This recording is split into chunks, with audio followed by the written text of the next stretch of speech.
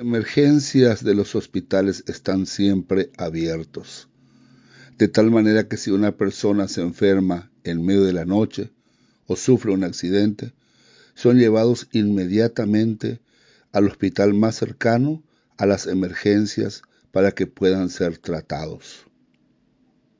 Lo mismo son los niños, los que necesitan ser tratados. Las emergencias están abiertas las 24 horas del día. Imagínense que uno de nuestros hijos se enferma en medio de la noche y corremos con él o con ella al hospital, a las emergencias para que le atiendan.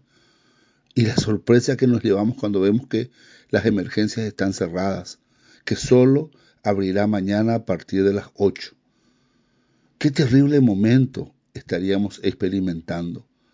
Nos entraría la desesperación, la depresión. ¿Qué hacer?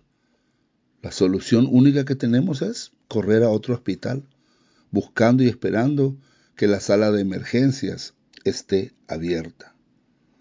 Hoy le encontramos a Jesús ayudando a una persona, a una mujer, que por 18 años estaba sufriendo por culpa de un espíritu malo.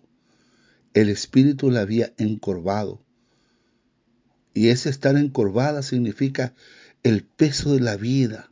Los problemas la había llevado a estar así. No podía enderezarse. Pero ella estaba con esperanza en la sinagoga esperando por Jesús. Jesús la vio, la llamó y le dijo, después de imponerle las manos, que ella estaba libre de su enfermedad. Y ella se enderezó, empezó a alabar a Dios y fue a su casa. Qué bueno que es Jesús con las personas que necesitan de su ayuda. Pero por supuesto, Jesús, al hacer ese milagro, le ayuda a mirar la vida de frente. Amplía el futuro de esta mujer. Ella ya no volverá a experimentar la curvatura en su vida, sino estará siempre mirando hacia el frente, experimentando ese futuro mejor. Nosotros también estamos invitados a mirar a lo largo de la vida nuestro propio presente, construyendo nuevas realidades, encontrando espacios más amplios para hacer el bien.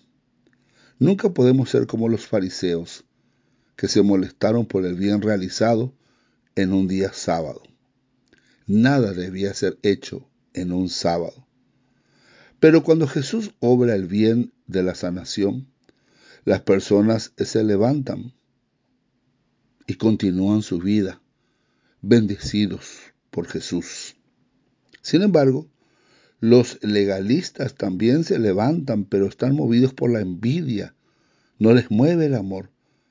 No le recriminan a Jesús lo que hizo, sino le recriminan a la gente. Y le dicen, vengan otro día que no sea sábado, que no sea un día de reposo. Y Jesús reacciona y recrimina inmediatamente al jefe de la sinagoga. Ninguna ley puede estar por encima de la dignidad humana. Ellos mismos le dan de beber a sus animales, aunque sea un sábado, un día de reposo. Y la vida humana vale mucho más que un animal.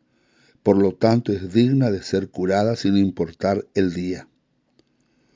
Jesús también quiere que cada uno de nosotros siempre practique la caridad. Como un cuarto de emergencias, que estemos siempre abiertos a hacer el bien, que estemos listos a ayudar a los demás con sus emergencias, con sus problemas grandes o pequeños, físicos, emocionales o espirituales. Jesús hace eso por nosotros, para que nosotros también hagamos eso por los demás. Un verdadero seguidor de Jesús es una persona que siempre está disponible, abierta, listo o lista para hacer el bien. De domingo a sábado, de enero a diciembre, día y noche, en días de lluvia o en días de nieve, ahí la persona está siempre ayudando, haciendo el bien. Ahí debemos estar nosotros, entendiendo a los otros, aceptándoles, perdonándoles, dándoles consejo, ayudándoles a ser mejor día a día. Pedimos en este día que las puertas de nuestro corazón se abran para el prójimo y que seamos, a ejemplo de Jesús, enfermeros o doctores del cuarto de emergencia, listos a ayudar. Que la bondad de Dios nos abrace y que compartamos esa bondad siempre. Que así sea.